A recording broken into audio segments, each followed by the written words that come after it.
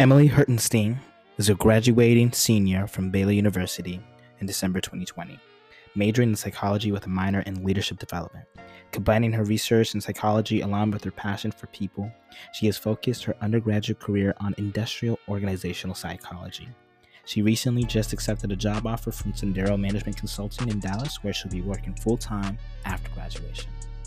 This episode is filled with humor, laughs, loves, and great insights. Tap in.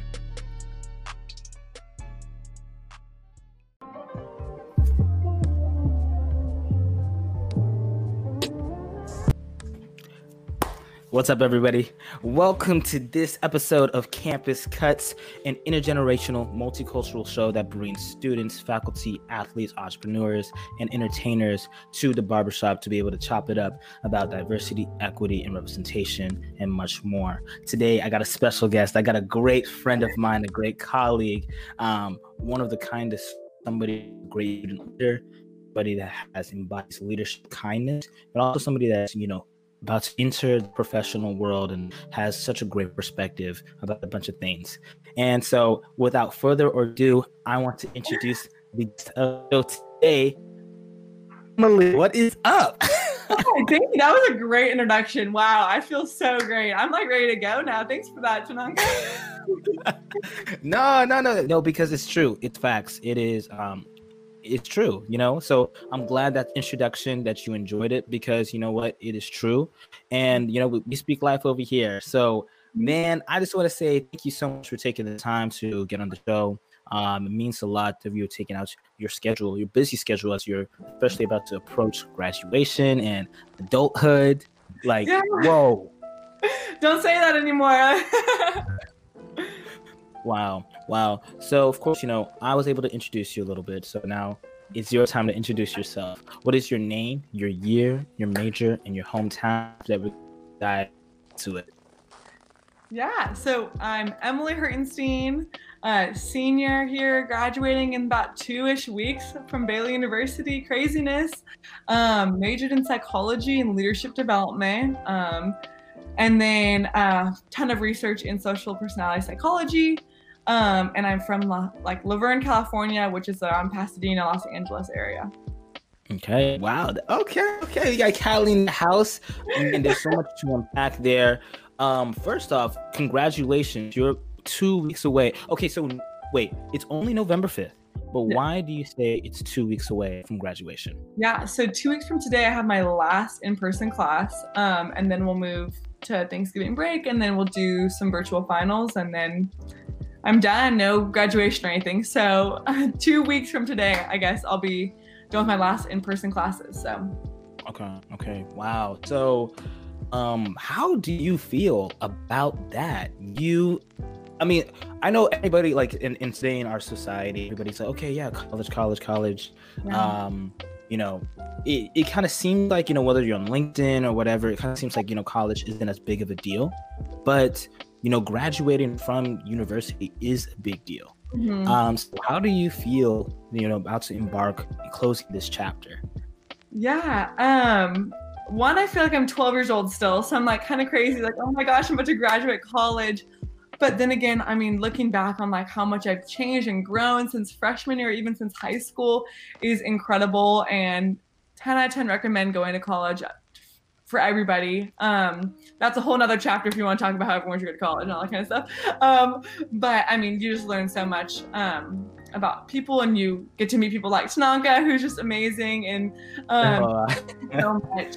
And so, yeah, I'm about to leave, which is going to be weird not to have homework or anything like that starting in a couple of weeks.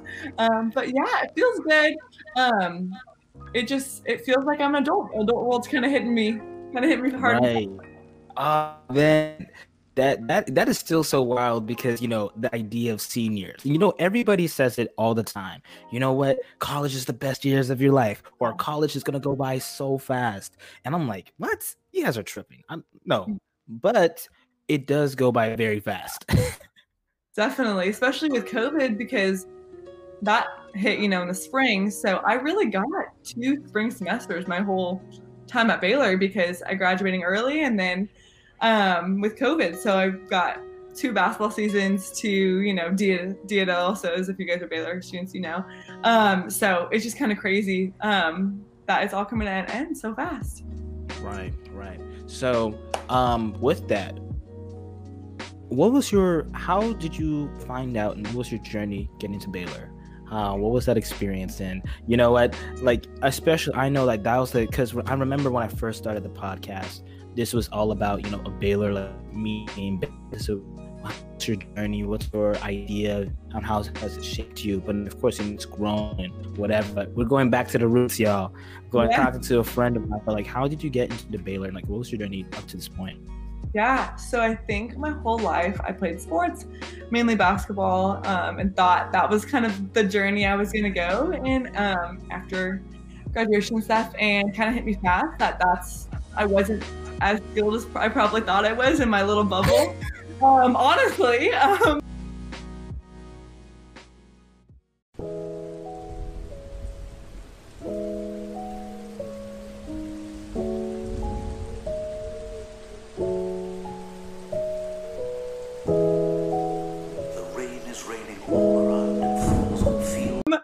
And ended up breaking my foot. All this crazy stuff happened, and such God's timing. The guy who broke my foot is the only guy from my hometown area that ever went to Baylor. He was a rugby captain here, broke my foot, and starts telling me about the school he goes to. And I'm like, there's no way the school exists. Way too great. There's no way it's actually Christian. There's no way it actually is small, but it has great sports. Yada, yada, yada. And then I got an email like a couple weeks later that someone had put my name in for the Christian Leadership Institute at Baylor University. I think it was the first times I've been recognized for something other than doing well on a test or performance in a sporting event, but like my leadership capabilities, which I thought was really, really cool. I felt like I was actually being noticed as a person. So I said, well, why not? I'll come out here for a week, stay on campus. And if, you know, I don't end up going here, still looks good in a college application. So flew out to Waco from California. I was one of the only California people there. Was crazy. I was like 17 years old. I was on crutches and all that stuff. And I showed up, and within like 2 hours of meeting people and hearing really what Baylor stands for and what they're about, and just seeing how gorgeous the campus was, I was like, I'm going to Baylor. No doubt about it. Went to the bookstore, spent $250 on Baylor clothes, was like, let's go. And then realized I still have to apply and all that stuff. But it worked out great, though. It worked out great. Wow. And you know what? You actually raised a great point about, and that's actually something that, you know, this is perfect. You folks seen signs your sporting capabilities. Obviously, you are a standout stud athlete at your high school. What sport? Basketball. She's a baller, y'all. But no, you know, talk about like the idea, because, you know, of course, you know, you see people like LeBron James, you see people like Serena Williams and everybody else pushing the narrative like, hey, more than an athlete. And I mean, of course, you know, your athletic capability and your athletic gifting did play a large part into, like, you know, your identity. I remember talking on season 1 with Trey Mena, who played college sports, you know, whatever, before transferring, about that. Like, sometimes for some people, you know, especially, we're really good at putting people into boxes, right? And it's kind of funny because you're playing a sport that is predominantly of people of color, Black people, who, and then so you're a white girl playing basketball. And then after that, so that's kind of like you're outside of minority. And then after that, now you're trying to come in, try to go to college. And then after that, it's like, oh, okay, you know, I'm still not as seen as, you know, I'm just seen as an athlete. Talk about that tension. Talk about how you were able to overcome that identity cycle and all that. Yeah. Okay. I have so much to unpack with that. So I'll try to be a little. One, identity, I think, is huge. So people come into college and they're like, well, at least at Baylor, I've seen, I don't want to speak for everybody, but at least at Baylor, I've seen people come to Baylor because they're standouts for academics, right? Or they're standouts in their community for service-wise. They're stand-ups for social justice. They're standing up, you know, whatever there is, they're everybody can see them, and that's their identity from home. Well, they come to Baylor, and you were an athlete in high school, so that's your identity. Well, you come to Baylor, and yeah, everyone here that plays intramurals probably was on a varsity team in high school. And everyone here probably made a 3.5 or above in high school, you know, or everyone here they are the top notch of their high school, and that's why they're at a university. Right. And a lot of college students really struggle with, well, I was a basketball girl in high school. Well, I was, the smart one in high school. Well, now I'm just average at Baylor. And obviously not average as a person, but maybe average in class settings. Um, Right. and I think that's something people really struggle with, is finding that. And if I may speak to my faith, I mean, I think that's really rooted in, like, you need to know that you are a child of God. And that's your identity, and all these other superficial worldly things are, great and stuff, but that's not your identity. Playing sports is not my identity, or anything like that. And I think that that's a main thing that a lot of people struggle with coming in, to high school, or from high school to college, is not knowing really where they stand, or not feeling, I guess, special enough, in a situation where they don't really stand out. So finding Yeah. niche, or where you can stand out, where you can not put your identity in, but where you can be seen. I mean, that's really important. That's what shapes you.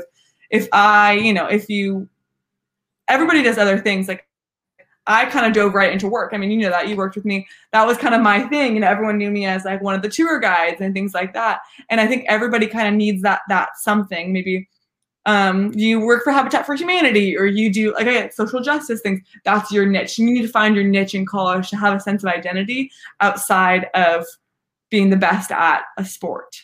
Right. Right. Absolutely. And I think that's for anybody that's listening who is entering college, who's still in college, or even outside, like, even professionals.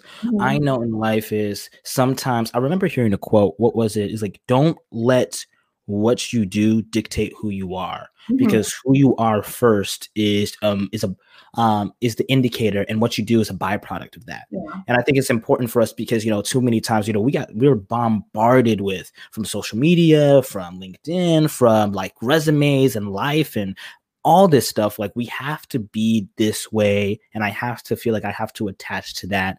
And I mean, Yeah. of course, because in life we need to try, like, I mean, if anybody's an anthropologist, you need to kind of find a way, like, to identify and try to figure Yeah. things out. And at least, it's really good, but our identities rooted in the worldly stuff Yeah. shouldn't necessarily be what drives us, Yeah. because we're completely, I say it like this: we're multi-dimensional beings, because Mm-hmm. we've been created. If you believe in God, you've been you and I were believers.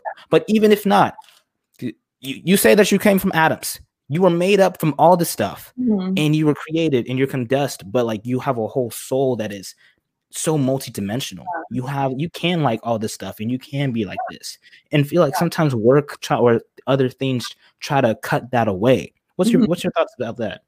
Yeah, I think that reminds me of a really great TED Talk that I watched, and I don't remember the exact author of it, but the title is "The Danger of a Single Story." Mm, Talks about stereotypes, prejudices, and just in general, keeping one whole group of people a single story.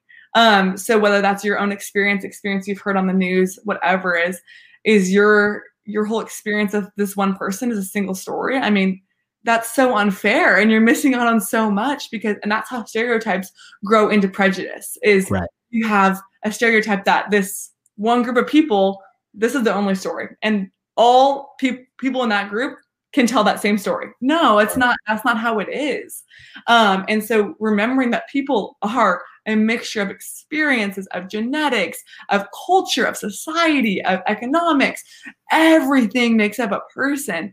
And you are so multidimensional, and give yourself that credit, and also give other people that credit as well, that they also are made up of all that stuff. Right, right. And it's so this is so funny. Because right now in real time we're still waiting on the election, and Yeah. everybody from all the news, and everyone's like, oh, this is the most divided time in the world. It's the most divided Yeah. time in the country. Right. I mean, of course, that division is still predicated, but Mhm. I often feel like we I'm gonna say it straight up. Yeah. It's game mentality. It is Yeah. a game mentality that has, been separated due to algorithms, Mhm. and due to, people staying in these echo chambers, unfortunately. And we kind of lost touch. We kind of like lost touch of that, people multidimensional. And Mhm. so now, like, for you, especially all the stuff that is great that has happened in through 2020, what is your mindset and your mind frame in terms of being able to look at where we are today, like right now? Yeah. I am an optimist, so I'm gonna say some things that that I guess are more hopeful than true. Um, Right. but I truly believe most people believe about 85% of the same thing. So 85% everybody believes about Yes. the same thing. You have about 10% of things that people are just probably never going to agree on. Like it's just like that's it. And 5% of things that people agree on, they just don't. They have different ways of getting to that place. Mm, I think everybody is pro-life. If you break down what you think pro-life is, everyone's pro-life.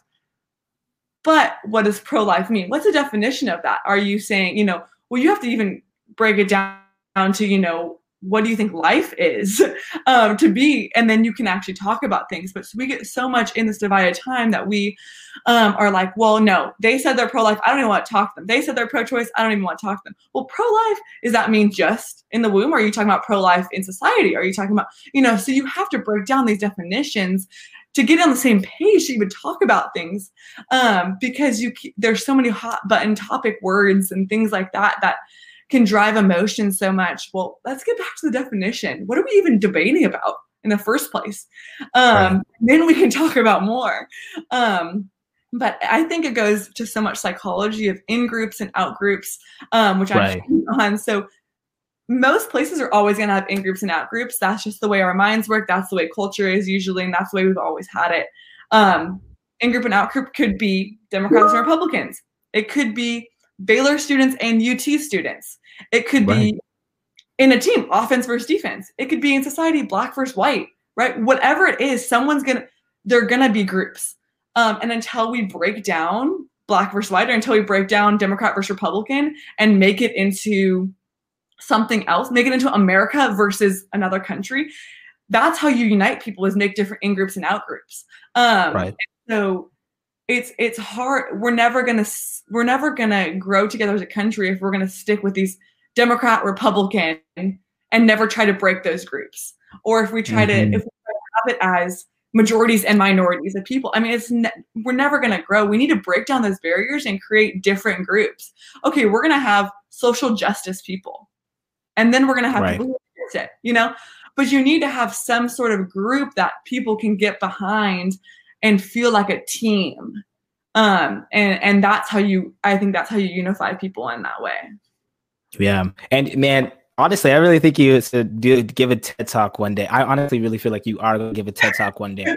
And because, you sound like Adam Grant. You sound like Angela Duckworth. You sound like Brene Brown. And of course, I bet those are some influencers in you, especially as being a psychology major. And most people say, "Oh, psychology is just fake pseudoscience," but the study of the mind and the study of how people interact is very important in order to understand like the human behavior and how we operate in the life that we live. So my question for you is, why did you even get interested in psychology? Yeah, so I loved the brain. I've always loved science, but not quite biology or chemistry. And never could find my niche, I think, in high school. So I think I never had a favorite subject. Did okay in all of them. Not really great, though, in any one. And then went to college and thought about it a long time. And it's like, I love the brain. I want to say neuroscience. So I came in as a neuroscience major. Not pre-med though, like nothing like that, just wanted to study the brain. And then I learned just how much like the brain has to do with how people interact with people. And how if we want to heal this world, we need to heal people and how they get along with each other. And that's to me the main issue in the world is people not getting along, people not being able to come together for something. I'm fascinated with team dynamics and things like that. So I was neuroscience, discovered the field of industrial organizational psychology, which is what I'm going into. And that is prejudice in the workplace, teamwork dynamics in the workplace, business psychology, all that kind of stuff wrapped up in one. And I thought that was so fascinating because you can treat anything like a business, whether it's a sporting team or a group of friends or anything. Everything is a business, right? Everybody has an end goal or a thing you want to accomplish, and you have a team to do that. And so that's what fascinates me with psychology is I guess just a hope that I can do some good in this world, whether that's in a business setting or helping people in some other ways. Psychology is something that just I fell in love with learning about, and neuroscience I love parts of the brain and things like that. So it's more of a passion that I think I can also see myself helping others with. But I mainly got Mhm. it because I just thought it was interesting.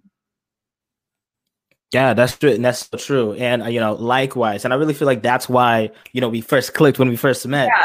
And so, about that, you've had the opportunity, not just travel, but you had the opportunity to walk in different situations, Mhm. especially as a student leader. You know, worked in Waco, worked within the inner city, worked with this social work groups, and also work in like settings where that representation and a sign that you walked in different rooms to sit Yeah. in plain text. Yeah. And so, what are some of the observations that you have noticed, especially when it comes to understanding human psychology when walking throughout like those situations? Yeah. That's a great question. I Thanks. think I have a I think I have a very, like, I've had a very interesting life, a lot of experiences. People be like, "You did what? When? How?" And yeah, with traveling and all that kind of stuff. With traveling, I fell in love with cultures, and love that, and definitely have a heart for a lot of places, especially honestly in Africa and been to Zimbabwe. So shout out. Shout out to Zimbabwe. I have a heart for that, but honestly, just people are so fascinating, and how we spend so much time in Waco, Texas, to fit into society that is going to be different when you drive 10 hours one way. I mean, you go to California and the culture and society is so different than Texas, and Texas to Right. New York is so different, and whatever. I mean, you take Texas to London, you take Texas to wherever. I mean, we spend so much time trying to fit in and be cool and wear the right stuff for society when it is so trivial. We go somewhere else, 2-hour plane flight, and the shoes you're wearing now in Texas that are cool that you spent hundreds of dollars on, people think are weird. And so it's like, why are we trying and putting so much effort into being so cool for society when you're in Africa, they could care less that you were on the varsity basketball team, right?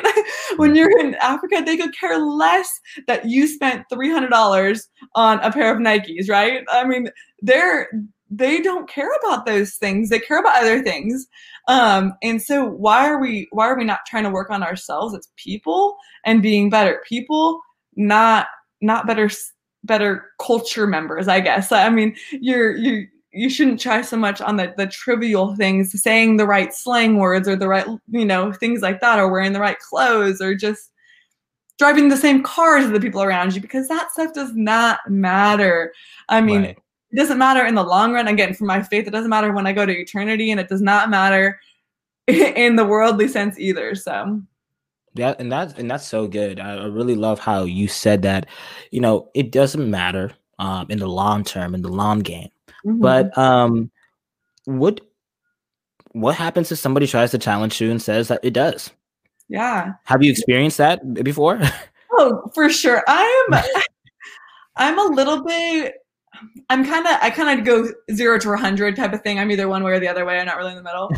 Um, and it's not always a great thing for me.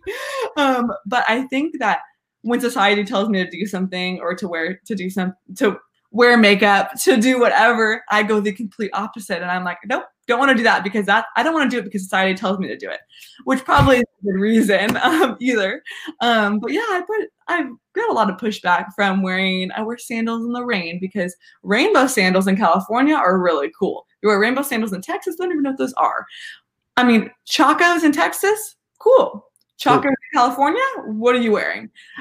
So just, I mean, from going home to here in holidays, let alone, like I said, going to Africa, and I think I talk a lot. I think in the past, try to prove my worth to a lot of people by telling them Mm, oh yeah, well, I was really good in basketball. Or, I'm doing really well in school, or, I have a full-time job when I graduate. Boost my resume to people to prove to them that I'm worthy.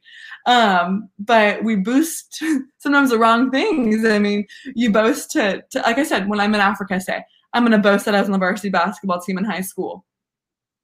Oh, cool. I play soccer every day outside. I mean, it doesn't. Or things like that. I mean, it's just so, and I've seen it all the time, and I fall to it a lot too. I fall to the, oh, maybe I should buy Lulu leggings because those are so cool, and I do like Lulus, but partially because they are comfortable and last a long time. But yes. I think it's the intention behind it in the first place. Of are you buying those to prove your worth, or are you buying those to because you want them as a person? So I think it comes down to those intentions. Wow, that was really good, and that's actually a really good point, because for a lot of well-accomplished, successful people, whether they're basketball player, whether they're whatever, it seems like formula of like successful people, the psychology is, there was something that was missing. MJ, right? Man, one of the greatest basketball players to ever live, but driven by a chip on his shoulder because he didn't make the varsity basketball team. Got cut, whatever. Elon, genius. But it seems like there's like always like a tweak of having to try to prove that we're worthy, or to prove that we want to accomplish it, because we have to feel we have to be accepted. So with that tension, like, how do you not try to break away and not try to get too sucked in? I mean, of course we're human, so we're going to fall, but try to do your best to protect yourself from trying to continue to say that, hey, I did this and you should accept me. I think that goes down to a really good conversation I had in class actually last week. I'm in an advanced leadership class, which is an amazing class. The first section was on women in leadership. Second section was on race and leadership. And now we're talking about grit and resilience in your 20s. And I mean, it's just a wonderful class. And I think it goes down to the difference between grit and stubbornness. So grit is, wanting to persevere and getting up after you're knocked down and continuing on.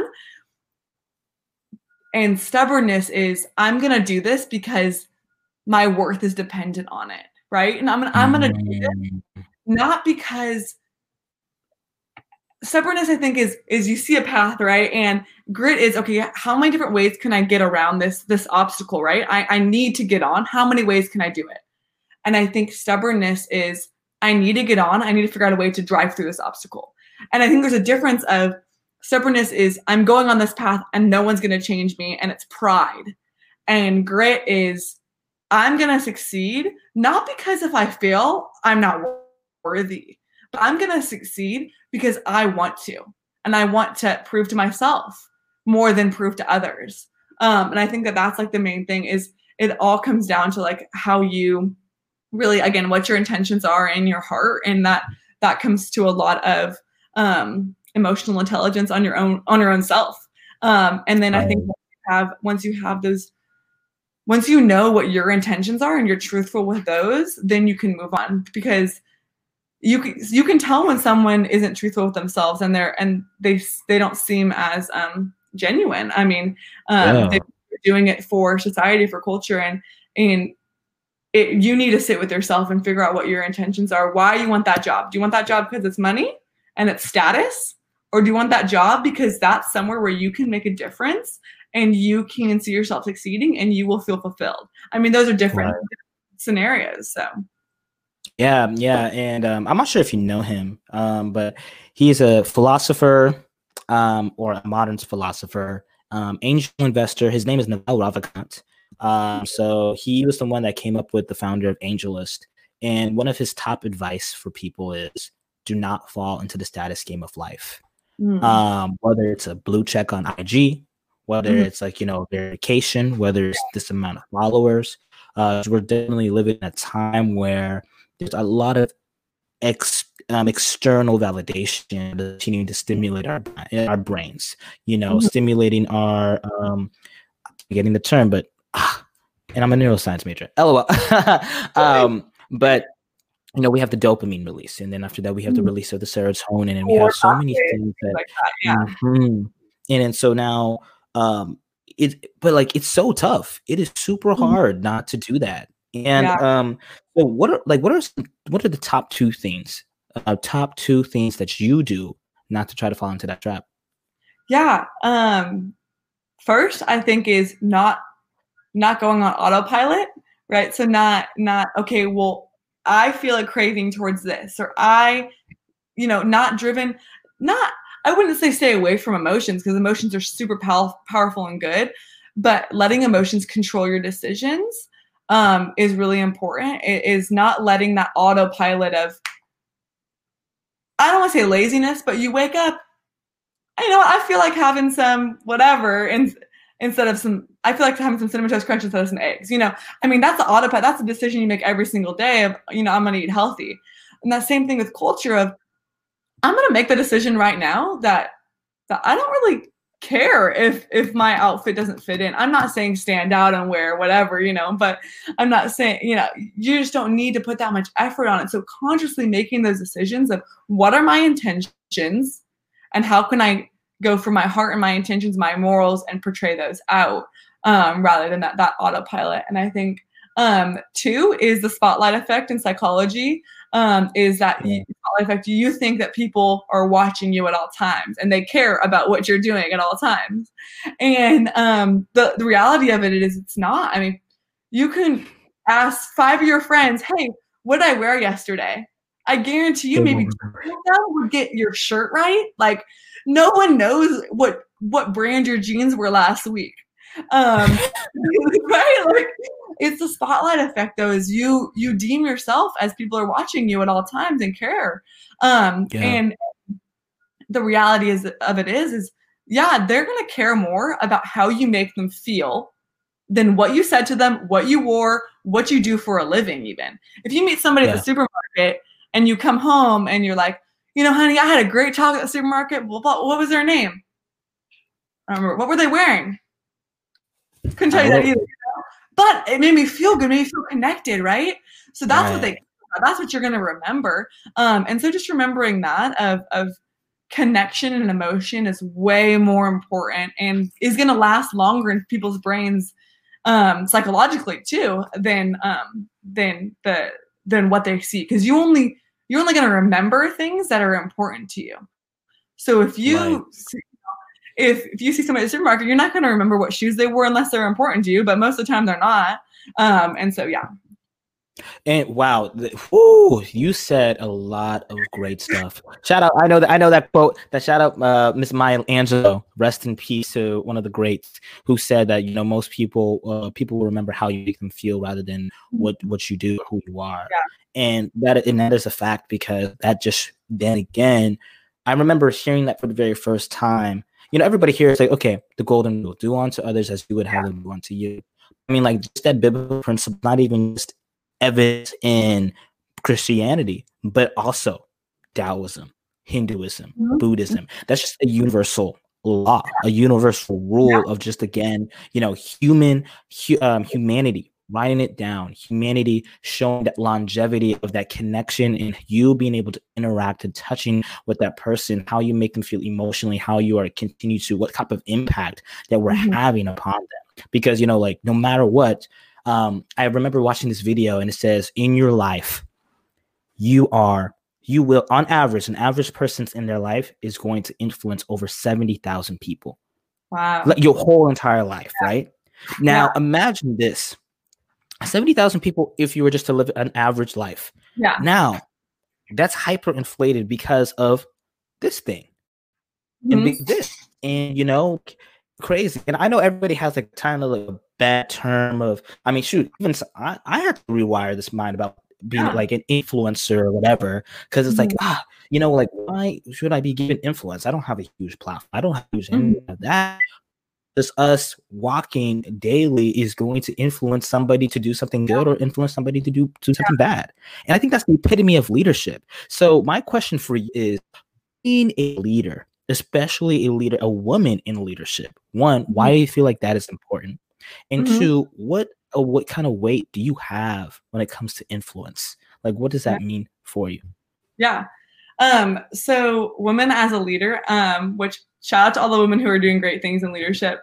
It's hard. I mean, no one's ever going to say that women in leadership is the same thing as men in leadership, because it's not, because women do go through a lot. And I'm not going to speak to my roommate, but I know right now she's going through a whole thing with, she's doing really well in her professional field, and people are saying that it was because she's sleeping with others to get to that position, which is untrue. It's like, why can't she just be good at her job, right? Why is that even a factor? And, but yeah, in my experience, I mean, women in leadership, people, and whether it's because women feel this way or because this really is true, is when you are in a position, you feel like you are representing your entire gender. So if you are the only woman in a workroom, right, and you say something dumb, they're gonna automatically think that, oh, all women should think that way, or this is why, or you get emotional, oh, all women are emotional, or all whatever. I mean, and again, whether that's actually true, whether that's the way women just feel, I mean, it still is valid and still reflects on why women aren't in a lot of leadership positions. And there's so many things, I mean, that go into women in leadership, but one of the main things I see is towing the line between being compassionate, empathetic, loving, the things that people love in women, but also being a leader, also being strict and respected and things like that. You go too far one way, even just a little bit, I mean, you're either seen as too hard, too cold, not loving or anything like that, or you're seen as too soft and people can push you over. So finding that balance is really hard for women in the workplace and also women in leadership, of kind of finding that balance. And two, I think that as much as I deal with, I guess, women discrimination and things like that, I mean, I'm also a white woman. And so I have so much privilege in that. I'm a white woman. Both my parents are educated. I'm from a decent town. I go to a private college. I mean, there's so much privilege in all of that. And I had, there's a thing called Unpacking Your Invisible Knapsack. And it's a little, like, I guess, it has a bunch of tips why she feels that she's privileged. And you can go, and I went through it and was like, yes, yes, yes, yes, yes, yes. And one of the things it says was that it really hit me, because I think I know a lot about this. I know I'm privileged and things like that. But one of the things that really stood out to me was, it said, it talks about, police mishandlings and things like that. But one of the things I never thought of, it said, if I'm having a bad day, bad week, bad month, bad year, I never have to question if it's because of the color of my skin. And I was like, wow, I mean, that's really something I never thought about. Like, when I have a bad day or a bad month or a bad year or whatever, bad season in my life, I never ask, like, oh, maybe it's because of the color of my skin, right? Because I don't have to deal with that. And I'm so privileged in that way. Or if I don't get along with somebody, I chalk it up to my personality. I chalk it up to, I talk too much. I was too loud. Whatever. Never once do I chalk it up to, oh, maybe they are a little racist. Maybe they honestly don't like me because of my skin color. And that's privilege in and of itself. I mean, I can go on and on with that. But with my privilege, I need to be speaking up, right? I mean, it's the same thing with men in the workforce that we ask so many times, is of, if you're not going to put women in leadership positions, you need to be the ones, you need to be the allies. The men in those rooms need to be the allies for those women, right? Until we can get women an equal number of people in leadership, we need those allies. And that's how I feel the same way now, is until we can elevate minorities to be the same, until people can at least see them as equal and equitable, I need to be the ally, right? I need to be using my privilege to fight for these things. But it doesn't stop there, because it's not enough to say you're not racist. You have to be anti-racist, right? So I don't know if there's a whole book on how to be anti-racist. That's amazing. Yep. Yeah. And it talks all about it. And one of the main things it says is, this is a systematic problem, right? The United States was built on systemic racism. me just using my privilege and fighting it isn't going to help until we have policies put in place that can end the systematic and systemic racism. And so if policies make it happen, policies need to help revert it too. And so I think that that's like the main thing that I'm at least trying to do in my life is yeah, I might face some trouble as women in the workplace, and I'm not going to say that that's not an issue, but I also am privileged in a lot of ways, and how can I use that way to influence people and then eventually influence policy, because that's what really needs to change in this nation. Sorry, that was a little I guess. No, actually, that that's actually, it's like, what would you like to see change in the United States? And I feel like that in itself was a great answer. And you said a lot of great stuff about it, and it it's kind of hard because I really am doing my best, and of course me as a Black man in America, African, but of course understanding my privilege of like my ability to speak, my ability to be able, my ability to be a man, my privilege in that. And it's sometimes there's this I'm noticing in my life there's this tiptoeiness of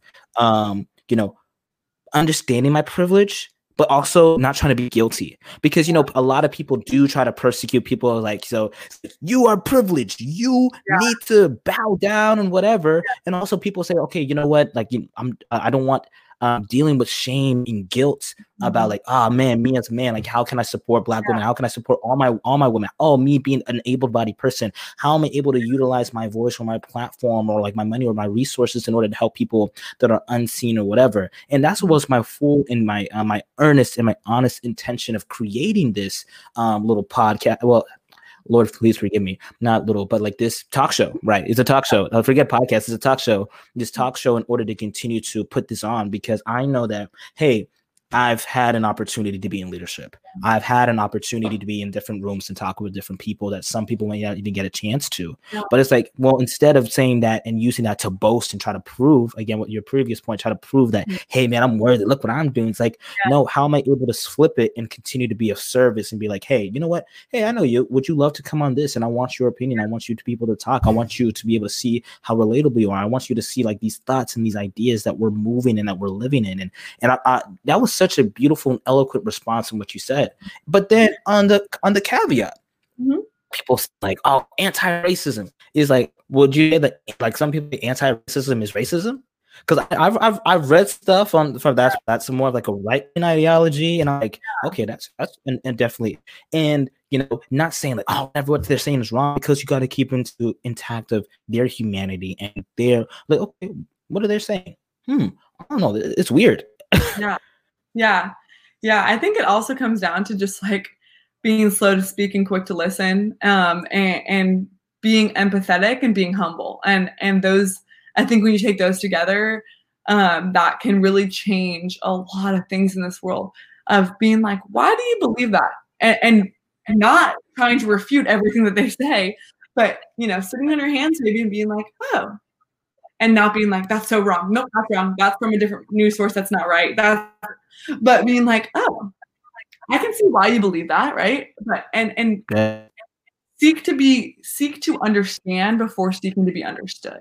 And once you take that humble approach, then you're like, honestly, we agree on most points, but the main thing we don't agree on is this. And okay, I see your point.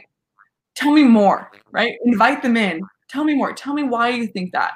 Was that because that's how you've been grown up? Is that because of your faith? Is that because of what? Ask questions, not at them, but inviting them in. Right. And talk about some things. I mean, I think the whole thing where people think anti-racism is racism is because they don't. I mean, I wouldn't say they don't know enough about it, but if you read the book at all, How to Be an Anti-Racist, it's not saying that one race is inferior. I mean, that's the opposite of being anti-racist. They're saying we need to do more. And we're not if this is a discrepancy in races, it's not saying to bring one down so we're level. It's saying, okay, how can we bring both of them together, right? It's never the other. It's how can we bring them together? Because that's the whole point is the equality and the equity. Right, right. So good. That's good. Man, guys, she's gonna give a TED talk in the future. Like, no, it is November 5th, 2020, at 4:50 EST where I'm at, 3:50 EST where she's at.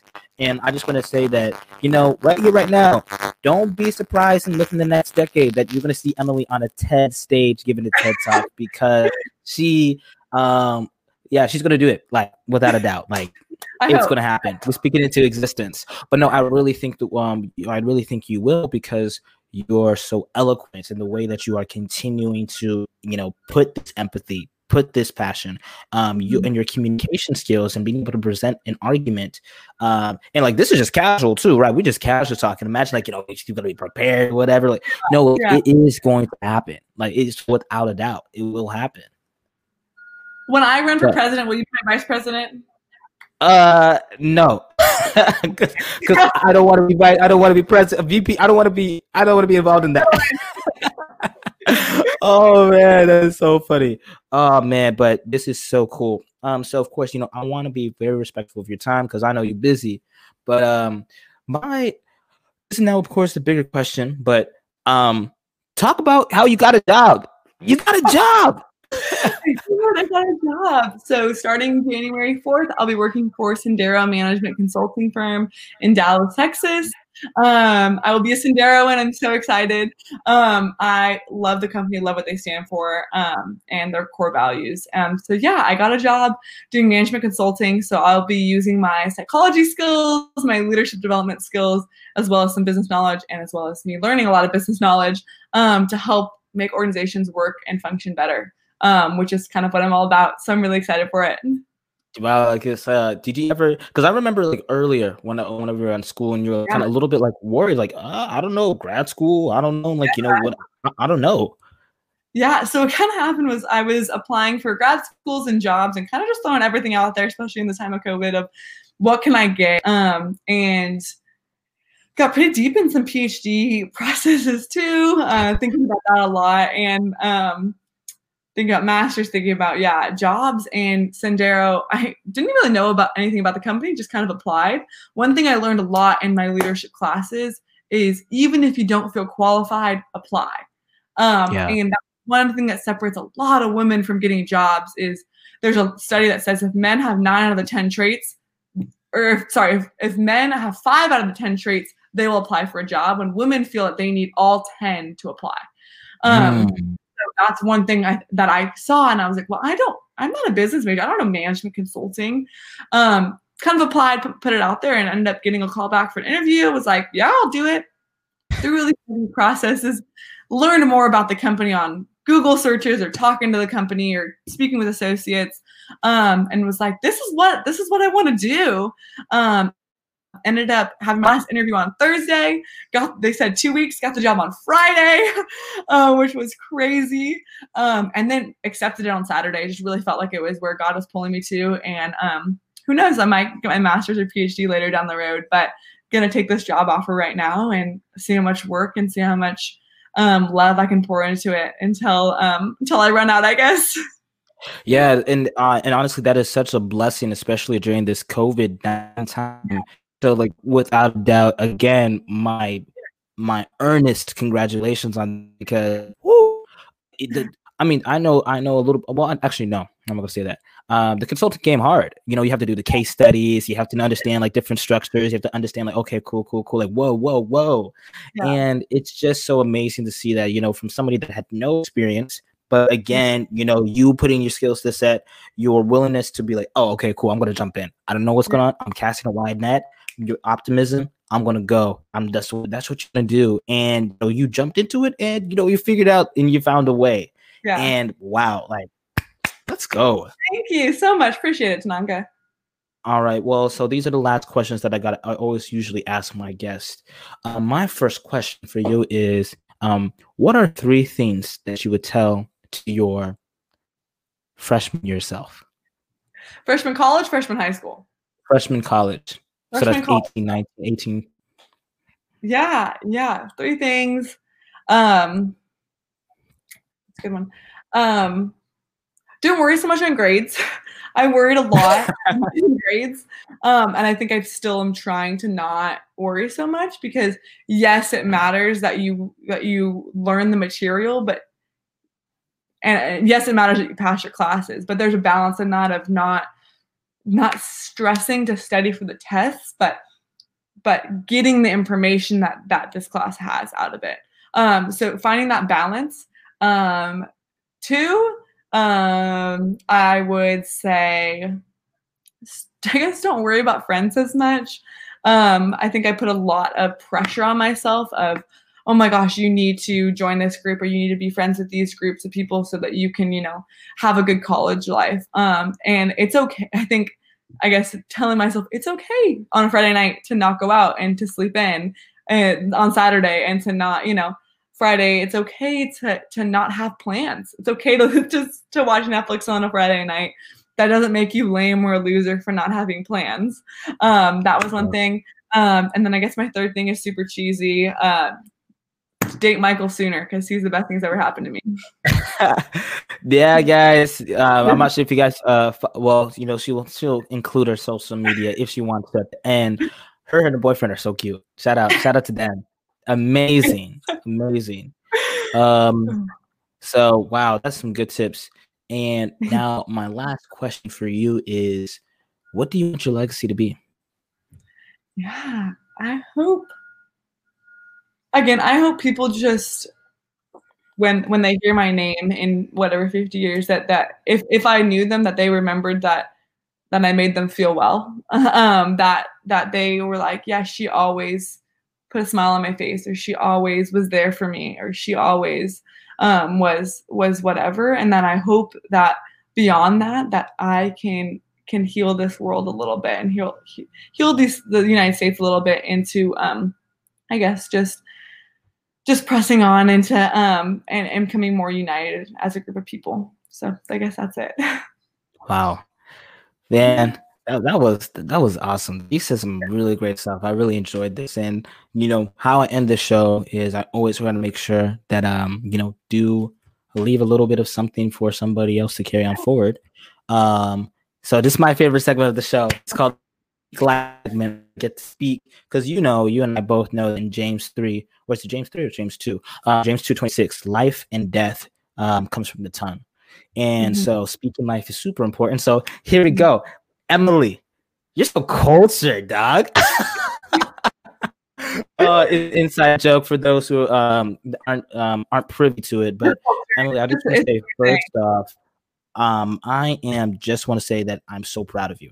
I'm so proud of the work that you put in. I'm so proud of what you embody and who you are. The very first thing that was always jumped out was your enthusiasm, your optimism, and just your encouragement. And what you say that you want your legacy to be is you actively are living in it. And I pray that you will continue to do that, and you will, because that's who you are and that's who you've been created to be. Cali girl, low key, like free, but then of course with a mixture of hard work, dedication, determination, and it's just so amazing just to see how far and how much you have grown. Just see like who you are becoming, the woman that God has created you to be. And I just want to say, man, I am rooting for you all the way. I cannot wait for all the great things and all the success that you continue to bring forth to everybody. Pray that people that listening to this podcast will be able to see like your light and how you are just filled with hope. And of course, that hope is just not a human hope, but of course, it's a hope from an eternal source, like, a source of eternity. But, that people who, you interact, differentiate with people who are different from you, and that you continue to just grow that infinitely. So I'm super proud to know you. I'm so blessed to have you as a friend. I'm so blessed to, to catch up with you. And I'm so grateful for just your being. So I love you so much, dog. You're amazing. And yeah. Thanks for having me. Yeah, absolutely. Where can people find you at? You can find me at Emily Hertenstein on Instagram. I don't really use Twitter as much, but you can probably find me there too as well. And then at LinkedIn, I will type out my last name because it's super hard to spell. So there's that. Absolutely. All right, everybody. that is it for this episode of Campus Cuts. Hope you enjoyed. Make sure you like, subscribe, comment, follow, share this, whatever you got to do. Follow all what I'm at Tanaka Tava on all platforms, and then at Campus Cuts Pod. That is it. Thank you, host. Thank you guys so much. You're amazing. We are out. Thank you so much for taking a chance to listen/watch the podcast episode. Super grateful for all your support. Make sure you follow us on social media at Campus Cuts Pod. Be able to check out the YouTube, Twitch, and as well as Twitter, Periscope live streams. If you want to have a chance to get the replay, make sure you share it to your friends, families, significant others, and anybody that is interested in listening to authentic conversations with great guests and people. Make sure you do that. Thanks so much for all the help. Tap in. Have a blessed day.